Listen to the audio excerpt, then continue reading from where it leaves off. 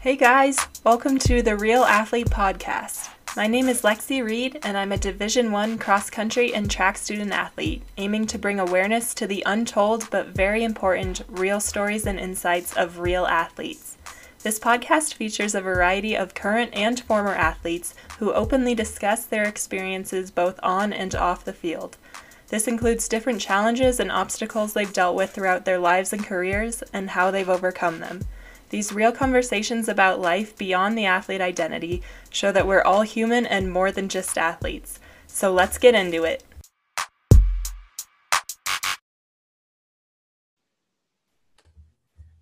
Okay, hi guys, welcome back to the podcast. I know it's been a little while since our last episode, but now I'm finally back in Oregon and just started up school again last week, so I've been trying to get back into the swing of things. But the wait was worth it because we have an amazing guest today on the podcast. His name is Caleb Etter, and he's a fellow Oregon State Beaver. He plays on the men's soccer team, and he has such an incredible story that he's going to share with us today. So I'm excited. I hope you guys are excited, and welcome, Caleb. Thank you so much for coming on today. Hi, thank you so much. It's an honor to be on your podcast now.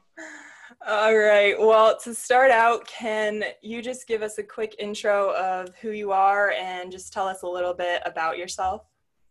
Yeah, so I'm Caleb. I am originally from Reno, Nevada. That is where I was born and raised. All my family still lives there.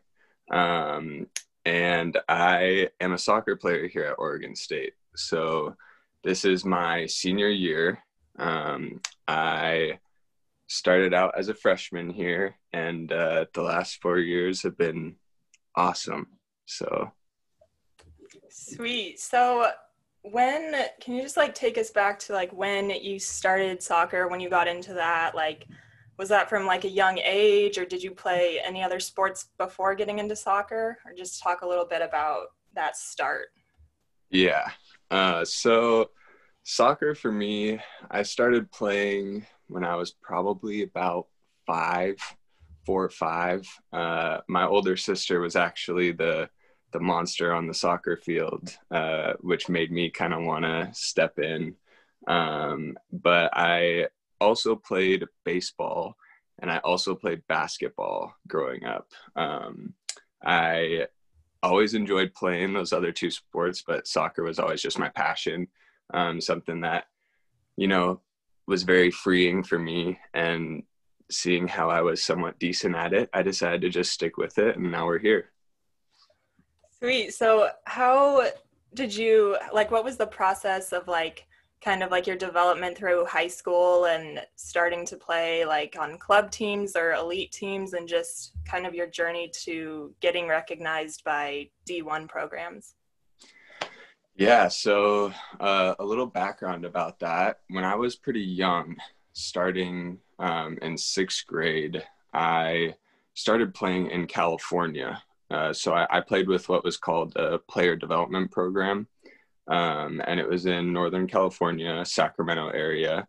I had a really awesome coach who kind of took me up and kind of showed me a little bit more about, the bigger picture of soccer, because in Reno, soccer was not always super big. And so despite having a great club team in Reno, I played in California pretty much all growing up until I was a freshman in high school. And so I played on a few club teams down there. I had played for the Northern California state pool team. But where my life kind of took a change, and where I dropped playing all my other sports, was when I was a sophomore in high school. I was able to play varsity my freshman year at my high school back in Reno. Shout out Galena High School.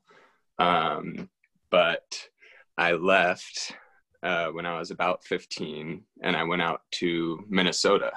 And so this is a time in my life where I had to really give up basketball mainly. I'd stopped playing baseball a little bit earlier than that, but I went out to a very small school called Shattuck St. Mary's. Shattuck St. Mary's is basically like a little college prep school. And I got recruited out there to play for what was at the time U15, U16. It's called the U.S. Soccer Development Academy. And so I went out there, and it was pretty much just like college for high schoolers. So you have, your dorms, you have your campus, your dining halls, everything like that.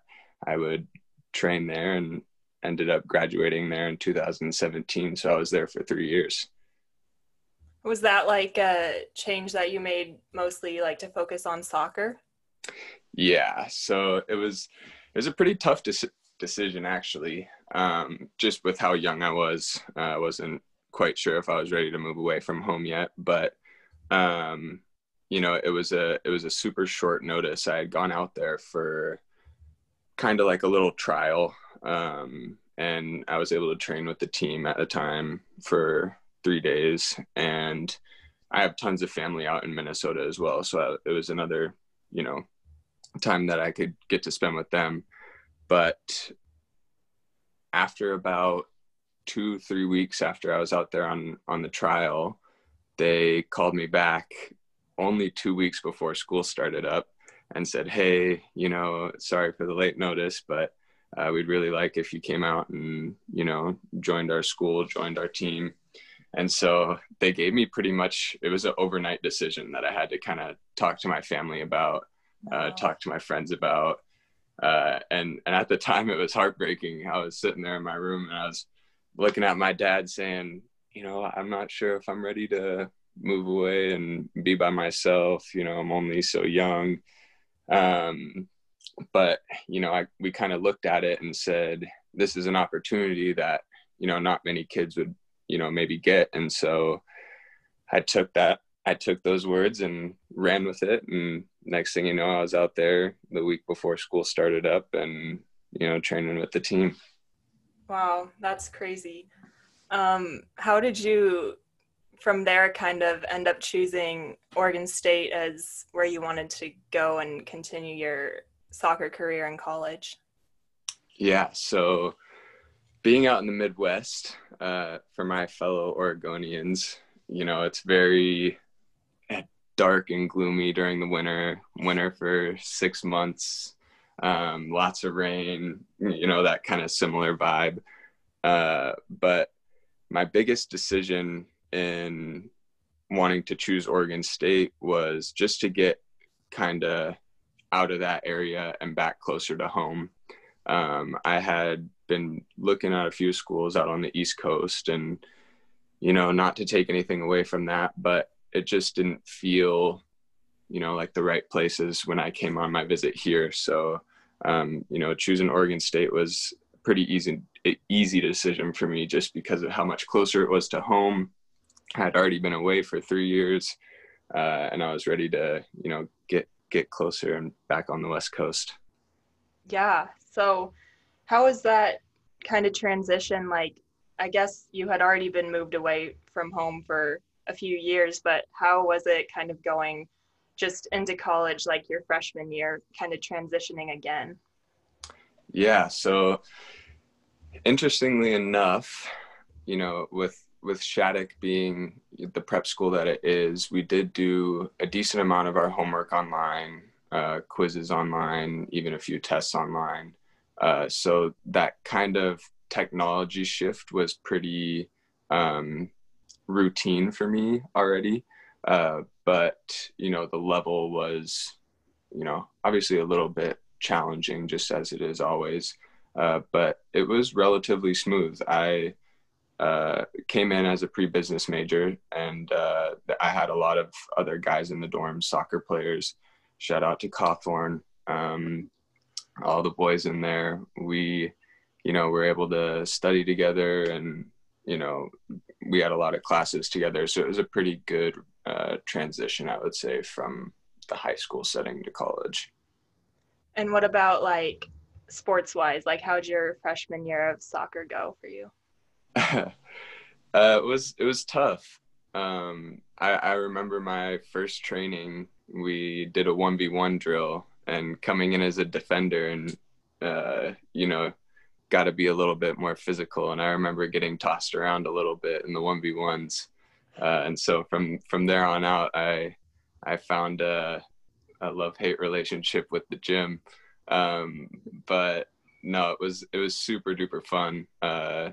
All the guys on the team were very friendly, welcoming. Training sessions were always super fun, just great guys and coaching staff as well. But it's always tough coming in as a freshman, trying to earn minutes, trying to earn a spot that you're respected on the team. But I was finally given a chance on our away trip at Syracuse. We were in New York. The first game, didn't get to play, and this is all preseason. But I finally got my debut at Syracuse, and from that game on, I played full 90 for the rest of all Pac-12 and postseason. So I had a really successful freshman campaign, but nonetheless, it was a lot of work to get there for sure. Yeah. So kind of get through your freshman year and get a little bit stronger and ready to compete a little bit more going into your sophomore year even. And then that's kind of when things took a turn for you. So I'm just going to let you go for it now. Yeah. So this is the part of my life where I was blessed with the opportunity to find new purpose. Most college athletes, and I'm not speaking for anyone, but for me at least, you come into college and you are super focused on your school and your sports, especially if you're on a team. And, like soccer is your diehard passion, or, cross country or track or whatever it may be.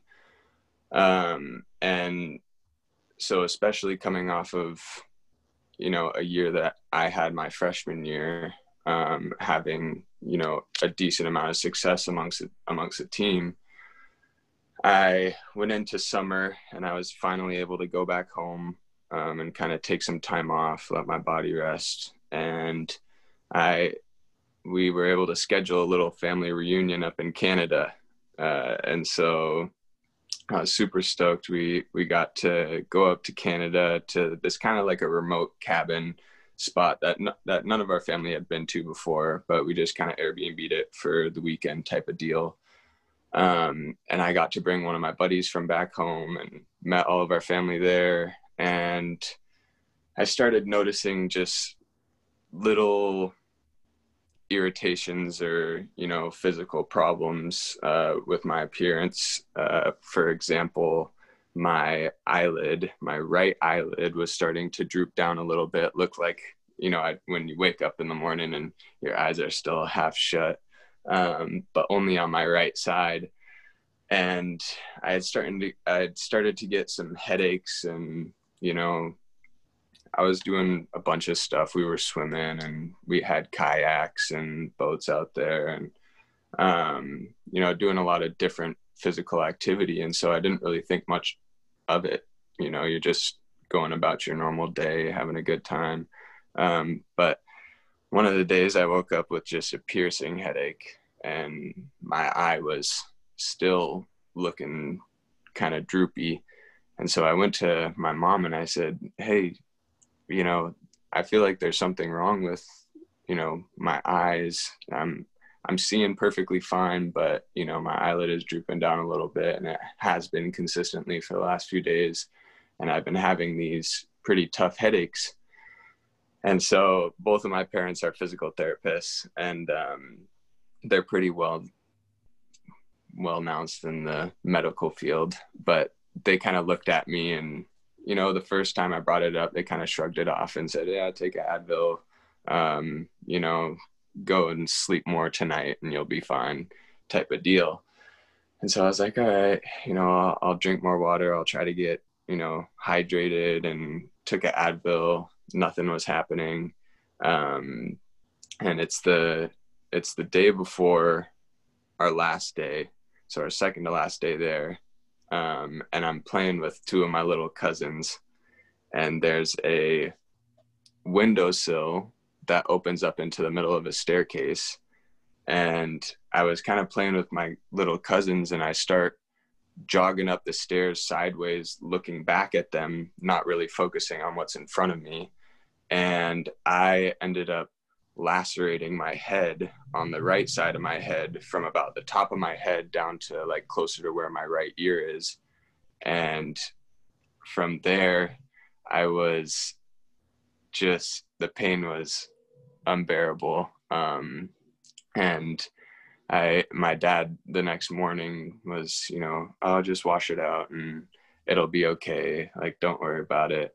And I was like, all right. And so I jumped in the water and cleaned everything out in the shower, whatever it was. And we're on our way back to Reno. And so I get back to Reno, and that night I was trying to fall asleep, and my head was still just pounding. And I started to get this pain that was basically, it would radiate like right behind my eye. I could feel it kind of just like pulsating right behind my eye. And then it would shoot to the back of my head like a super sharp pain. That's really, really hard to, it's hard to explain, but the pain was so bad that I had not gotten an ounce of sleep. And it's about 4 a.m. and I walk into my mom's room and I said, look, this pain is so bad that I think you either need to take me to the hospital, or we need to, call a doctor and try to find some answers for like the pain that I'm feeling. And so at that moment, my mom kind of took it a little bit more seriously, seeing how, it had been an ongoing problem now for a little while. And so I waited it out until the morning, and we went and saw our PCP the next that day. And she looked at me for about 10 minutes. I explained my pain to her, and she referred me to go get a stat MRI done at the hospital there in Reno. And so we head to the hospital, and I get a MRI done on my head at about 7:00. And so it's pretty late in the day, and they just say, go home and we'll get your results back, just like your normal MRI. And so I had gone back to the house, and then again that night, while, they didn't have anybody in there to read the report. So I had to kind of wait that night out again with just the same exact amount of pain. I was, sitting there cringing the entire night, trying to bear the pain. And my mom calls the hospital at like 5 a.m. and she's yelling, get somebody in there to read my son's MRI.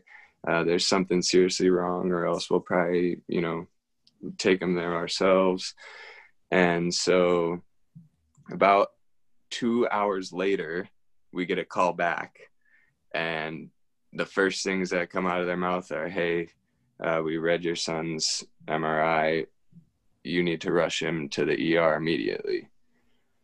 And so that's when things really took a change, and it started to get a bit scarier, because you have a doctor who, is reading your MRI just saying, get him to the ER quick. That makes the situation super urgent. And so we get to the ER, and I get put in the pediatric ER, where I immediately get started with a couple of drugs, vancomycin and Unison, both which are antibiotics, which are supposed to treat infection. And so what they were thinking, none of the doctors really knew exactly what it was, but from the imaging, if they had to take a guess, they were thinking that it was some sort of brain infection. And so, with that information, they're pumping me with these antibiotics, and thankfully they helped me with the pain. Um, the second I started getting, those dosages of medicine, the pain started to go away. But then I was really able to focus a little bit more on the severity of what could possibly be going wrong. And thankfully throughout this process, my best friend, his mom is a nurse at that hospital, and so she was able to kind of speed things up and make sure that doctors were really putting forth their best foot.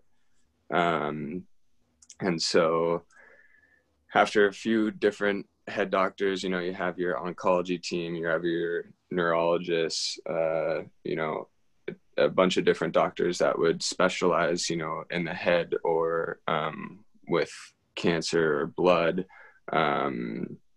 They all walk in and put in their 2 cents.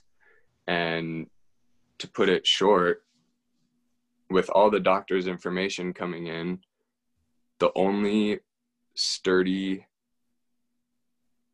things that we got from them was, it's possible that it's cancer, it's possible that it's an infection, and due to the imaging, it looks like it has formed a mass or multiple masses that are in your right orbital, which is basically where your right eye is, and it is like kind of seeping towards the back, like towards your brain. And so after they all had come in, they recommended that they would transfer me to Stanford Medical Center, which is, one of the more renowned hospitals here on the West Coast or in the United States in general, because they weren't exactly sure what to do with me. And so after talking about transportation down there, they wanted to care flight me out. And that seemed a little bit way too over the top for me. And then it was ambulance. And I had personally told them, hey, look, like I'll just drive down because, the medical bills, it's about a 7.5-hour drive all the way down to Stanford. And so I was trying to think about it as rationally as I could. And I said, hey, can me and my family just drive down there? And they said, well, you wouldn't be admitted right into the Stanford ER because you're not getting care on the way down. And so you would have to wait to get into the ER down at Stanford, which with Stanford being, super busy, it could take however long. And so we ended up taking an ambulance so that I could get admitted right into the ER down at Stanford. And my mom came with me in the ambulance, and my dad and my sisters followed behind in our car.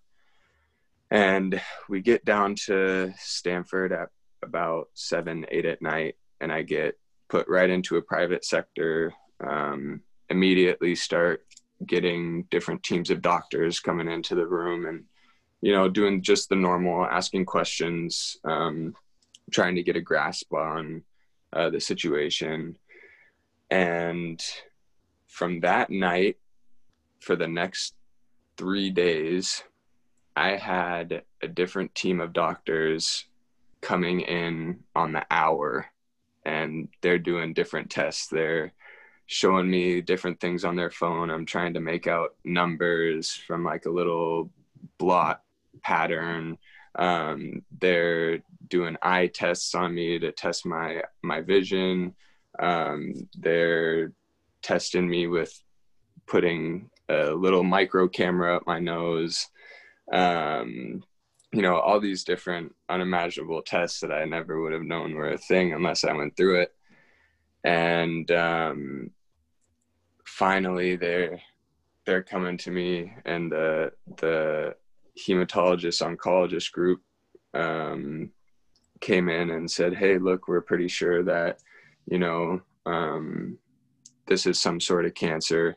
And I had done a few different MRIs. I think I had done about 2 MRIs. I had done a CT scan, and then I did a PET scan to see if it was, forming any other masses or tumors in the rest of my body. And finally, with the oncologist group, they, the lady Yasmin, she's just the most wonderful lady in the world. She came in and kind of gave my family a deep breath of fresh air. And I'll never forget Yasmin, because she basically called what I was diagnosed with. And so she comes in, she writes it up on the board. She writes down Langerhans cell histiocytosis. And she goes, hey, with all of your, blood tests and what I'm seeing, if I had to guess, this is what I think it would be. And so finally we get a piece of information that we can, really hold on to and say, look, okay, this is what we're up against. Now, during those first 3 days, my entire family was, basically just staying in my room. They let us put a little extra bed next to my hospital bed. And my sisters even slept in the car. And I just had the most amazing support I could ever have. But it was easily the scariest thing that I've ever had to go through in my life. Coming from a kid I haven't broken any bones in my body. I've had a few ankle sprains, a couple like minor injuries. I was going into this entire situation scared of needles, and the phlebotomist was coming in every 30 minutes. I had my arm poked, like 50 times probably throughout my entire stay there. And so to me, it was, a life-changing moment when I, kind of had to sit there and accept, like, look, you most likely have this blood cancer that is in your head. But the only good thing about it was that they had seen it before. So yes, they have seen it, but they haven't seen it that often. They have a doctor there, a pediatric doctor, who specializes in LCH. But he had only seen it in kids that were about 5 years old or younger. And the cancer that those kids would, accumulate would happen from, like it would be in their skin, on like arms or legs. And so they hadn't seen it at the time I was 19 years old, and a 19-year-old kid, and not in the place that it was in, which was, my right orbital. And so from there on out, it turned into a waiting game to basically just get into the operating room for my biopsy. And I had to wait. They had me fasting in that hospital bed for almost 5 days, just trying to wait to get into the OR room. But they deemed, once they had kind of figured out, that what it most likely was, my situation and my case at the time was able to settle down a little bit, because it wasn't showing that it was rapidly growing, or that it was affecting, my eyesight or my brain at the time. The tumor that had formed basically was pushing up against my dura, and hadn't broken my like the blood-brain barrier. And so we took that as, this tumor isn't in my brain, so it's not as big of a threat. It hasn't, spiked your vision, changed anything in your vision. And so they took a few more days, got in there for the biopsy, and the surgery was easy. I mean, I obviously was under, but it didn't take too long, and they basically just cut my right eyelid open. So they cut my eyelid open and went back and tried to remove as much of the tumor as possible, get it in there for testing. And the second that surgery was done, I looked at my doctors and I said, look, I need to be discharged from the hospital, please. I cannot stay in here, any longer. And so they did. They let me go. And I was able to drive back to Reno with my family, eye swollen and everything. And I stayed, at my house when I got back to Reno for the next few weeks, basically just trying to keep my eye clean and, wait for results to come back. And, the first week passed by and I said, okay, I'm a little bit worried. We still haven't gotten confirmation that this, is 100% the longer hand cell histiocytosis that they brought up in the hospital. And so we check in and there's still nothing. They're still testing. And another week passes by, 2 weeks, still nothing. And it ended up taking about 8 weeks for them to get back to me about, the confirmation of what I had. And so finally they call me after those 8 weeks and say, hey, yeah, we're able to confirm that this is, LCH. You do have, that tumor. We tried to remove about 80% of it during the biopsy, but we are going to have to look for a further treatment plan. And so that's when, the second leg of the journey kind of started. By this time, my team had already been in preseason, and they were kind of looking to start Pac-12 play. And so, I had been completely gone, absent, obviously, not in the locker room, wasn't contacting any of the guys on the team. I had called coach when I was in the hospital, and let him know the situation, just because, kind of have to. But I told him to, not really say much to the rest of the team because I was worried about them, hearing it from someone else before me. And also they were very focused on, trying to get ready for Pac-12. They had also had a ton of new guys, because my freshman year was a different coach than my sophomore year. So our head coach now was brand new.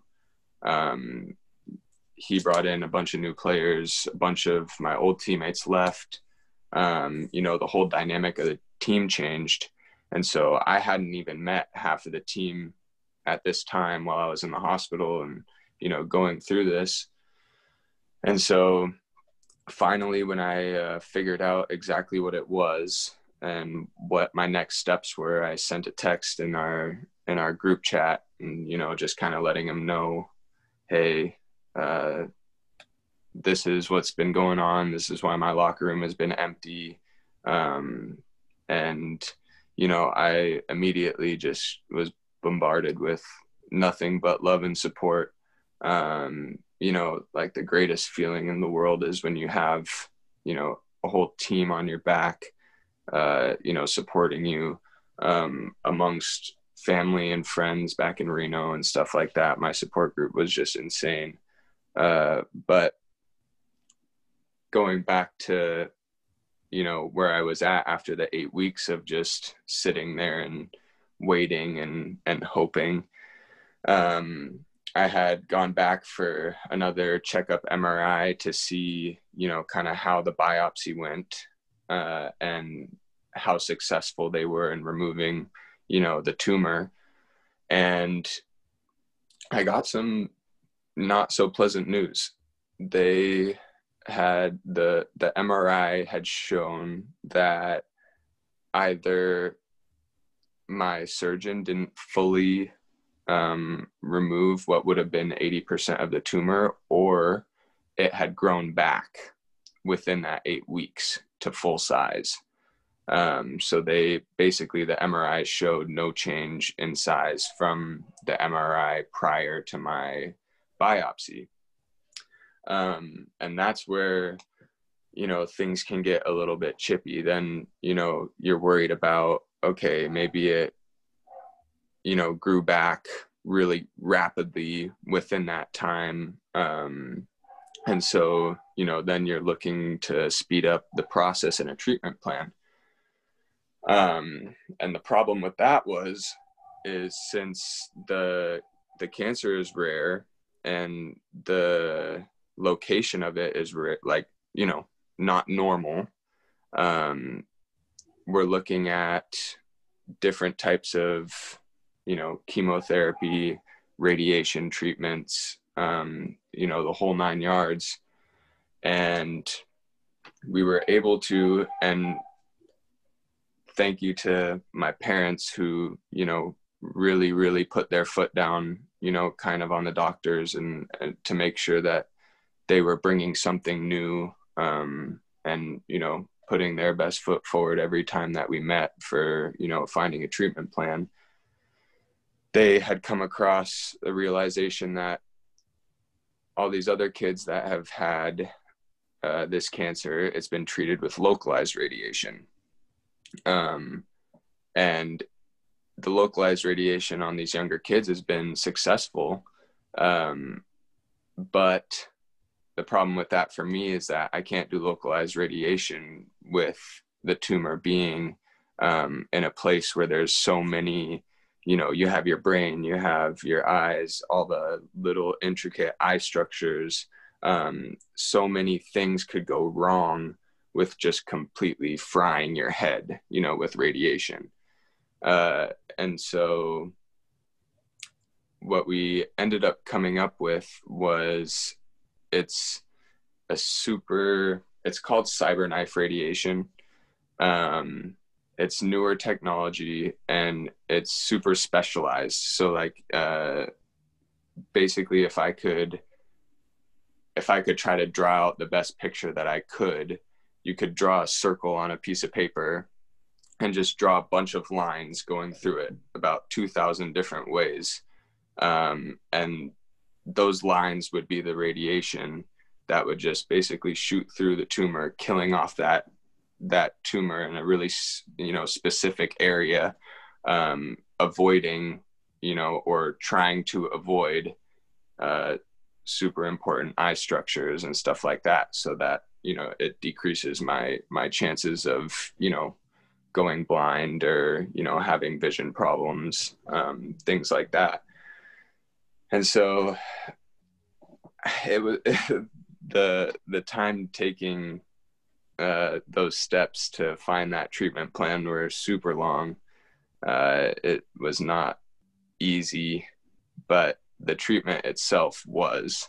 It was actually really, really interesting. I got to have like a mask basically made for me, and they like deadbolt you down to this like turning table that basically like rotates almost like 180 degrees, and they like straight jacket you into the table, and then they deadbolt your mask into the table so that you can't move your head an inch, like there's no movement.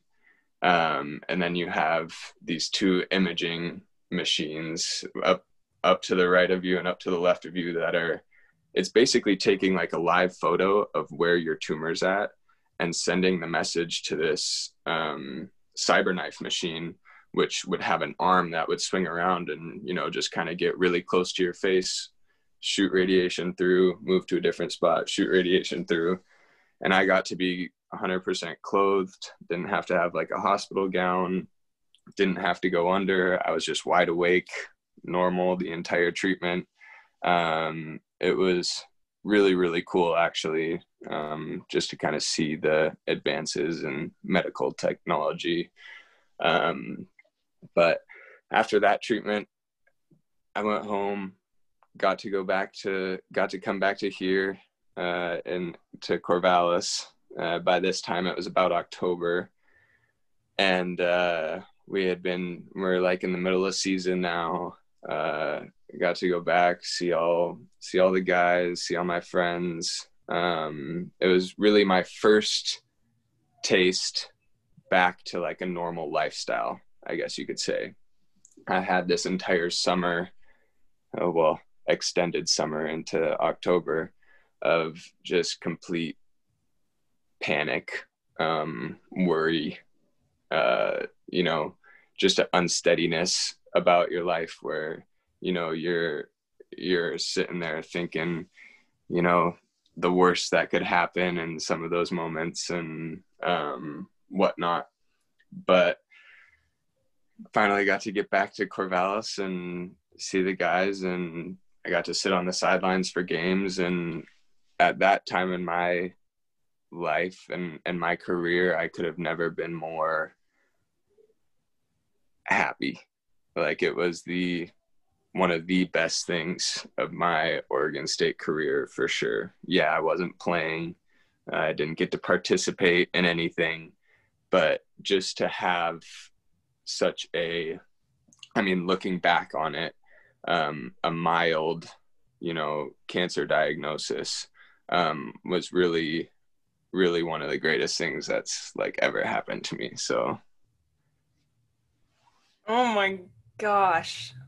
Wow. Thank you so much for sharing all of that. I mean, like, I knew what you had shared with me to like prepare for this podcast, but then just hearing you like tell it your own way is completely different. So, I mean, obviously what you had to go through like physically was scary and awful and terrible, but also like mentally, how did all of this kind of take a toll on you as well? Yeah. Beating a cancer diagnosis mentally, was something that, helped me. While I was going through it, like that ambulance ride from Reno all the way down to Stanford, I'm not, I was laying there in the bed just bawling my eyes out for a solid 5-6 hours of the ride. You're thinking of the worst. The only news that you hear is you have possibly cancer and it's in your head. And like, really your mind takes a turn for the worst. You just immediately start thinking about, did I do enough while you're here? Have I said I love you enough to, family members, to friends, like things like that. And it was really, really tough. I had been broken down so much just by that first kind of day, before I had even gotten down to Stanford, and was like, in the heart of getting tested for all these different things. And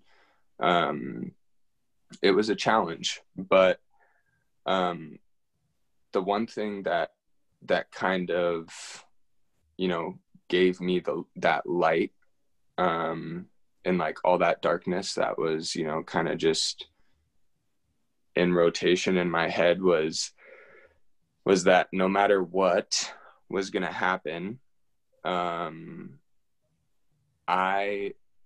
am okay. Like, I accepted it.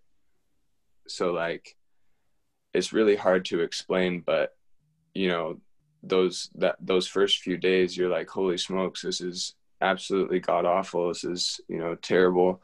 But then I kind of sat there and I said, you know what, look, if this is, something that is going to be so dangerous to me, as if, you want to think about death, or you want to look at it like, oh, like I have a good chance of dying in this moment, like you're going to keep on, going in that downward spiral. But I said, look, if it takes me out, I'm pretty much okay with that happening, because I have done, what I needed to do while I was here. Little things like that, like little times in my life that flash back into your mind, and you're thinking, yeah, I did the best possible thing I could have done in that situation. That kind of eased my mind about the entire situation.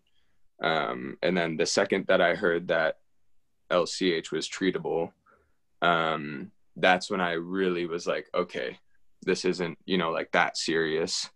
I don't need to worry as much as I was when I didn't have any answers. And from that point on, it was really just support based. Once you realize that this is something that you have a better chance of beating than, like losing the fight to, you start to think about other things like, dang, this would have been my, like sophomore season, like coming off of a decently strong freshman season. You think about all you could have done on the field, or, where you would be at, building your degree, little things like that. And that was tough as well. But it's the fact that once I figured out, the severity of the situation, you're able to kind of sit back and just kind of say, hey, as long as I'm able to get back to that at some point, like this moment in my life is more important for like the bigger picture, to like wake up every day and be grateful, for all these things that I took for granted. Like my freshman year, it makes you really, really think hard about, like how blessed we really are to wake up and, be able to train every morning. Like everybody has that 8 o'clock training, or earlier than that, 6 o'clock training, whatever it is, where you're like, you wake up and you're kind of, oh man, I gotta get to training. I gotta, perform this morning. I've never had a problem with that now since, it was a really tough battle mentally in the beginning, but there's certain parts of, going through something like that really just solidify why you do what you do every day, and how grateful you should be to be in a position to do what you do every day. So it was a learning process for sure. Yeah. Wow, that's amazing that you were able to just have that mindset and stay like so positive and hopeful through such a scary and uncertain situation. But I liked how you kind of like were talking about like getting up early for practice and stuff. It's like you, after having going through that experience, you change like, oh, I have to get up to go to 6 a.m. practice. And it's like, no, I get to get up and go to 6 a.m. practice. That's incredible. I mean, kind of on a related note to all of that, you this year are part of the Damn Worth It campaign committee with me, and I've mentioned Damn Worth It before in my episode with Isis, but for those that don't know, it's a mental health awareness campaign that was started a few years ago by 2 former Oregon State student athletes, and the goal is really to just open the conversation around mental health and the stigma that often surrounds it, specifically within athletics. And so why do you think that was something that you decided that you wanted to get involved with? Well, I mean, my buddy Nathan Broughton, when I, kind of saw how, personally he was affected, and, seeing what he was starting, it was inspiring to me. I looked at him as somebody who, really was able to take a loss, and completely flip it on its head, for the greater good, to then, impact thousands of people, for the better. And it's something that I could relate to within even my diagnosis. I was thankfully funded by Northern Nevada Children's Cancer Foundation, um, who, supports tons of kids who, are going through a cancer diagnosis. And, a lot of people, whether it's, mental illness or something you know, like a cancer diagnosis, it's easy to lose hope. And, you know, to see so many people that are affected by mental health around me, I felt the need to try to get involved any way possible, because, I owe it back to everybody else as well. Nobody deserves to suffer. And so getting on the Damn Worth It team has been, an incredible honor, just because I want to help as much as possible. So. Yeah. So, I mean, I guess just taking in like everything that you've gone through and everything that you've experienced, what would you say is like kind of the biggest takeaway or like learning outcome that you've had from everything you've gone through? Be grateful. Um, you know, it's all the little challenges in life that, really make you a better person. And that little challenge, that little diagnosis that I'm allowed to say now, has turned me for the better. And just the way that I look at life, the way that how hard I love my family, how hard I love my friends, how hard I love my teammates. Like that's probably my biggest learning outcome, is just being so grateful for everything that I have. Yeah, that's amazing. So, I mean, now I guess you come back this year and kind of what would be your senior season is taken away from you again because of COVID. Obviously, soccer's a fall sport. And so being in the Pac-12 where they've postponed fall sports, what kind of impact does that have to you and your team? Like, you guys are still training and hoping to have a season in the spring, or what exactly is Yes. that? Yeah. So the hope is, for season in the spring as of now. Obviously we have to kind of take it by ear, but, we're training right now, no contact still. Hopefully it's going to start leaning towards contact training, soon, but it's been pretty tough on the team. I think, it's hard to, get told that, your season is going to get taken away. And even for, the spring sports and winter sports that had their season stripped right in front of them, it's never easy.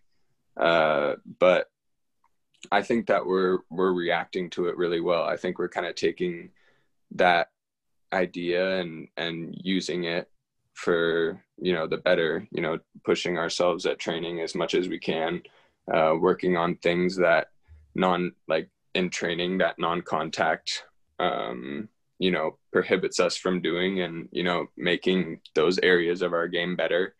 And, ultimately it's, building a good enough bond on the team that, we can push through this together and come out on the other side better, ready to roll in spring. So I think we're doing all right with it, but it's always tough. Yeah, definitely. And just like for you personally, what does the rest of the year kind of look like? I mean, it's your senior year. You're going to finish up in June. So I'm going to hopefully try to take a fifth year. Because that kind of my sophomore year when I was going through all of that, I switched majors. Actually, I switched to biohealth science major as I was going through that diagnosis. And so I pretty much started that major about halfway through my sophomore year. And even then, I wasn't really eligible to take a lot of the courses. So I almost started it like this last year. But I'll probably try to take another year and play for as long as I possibly can, and to really just focus on school and finish it out strong. So awesome. Well, I can't wait to watch what you do in the future on and off the field. You're amazing, and thank you so much again for coming on today and sharing your incredible and inspiring story with us. It really takes a lot to open up about something that personal and of that magnitude. So you're amazing, and thank you for coming on. Yeah, thank you so much. It's been an honor. And then last thing, where can all of your fans that you're going to have after this follow you on social media? It's basically, so it's Caleb Etter 17 on everything, on Instagram, Twitter. If you want to add me on Snapchat, whatever it is, Caleb Etter 17. Sweet. Okay, guys, you heard it here first. Make sure to go give Caleb a follow, and that's going to do it for this episode. Thank you guys for listening, and I will talk to you all next time.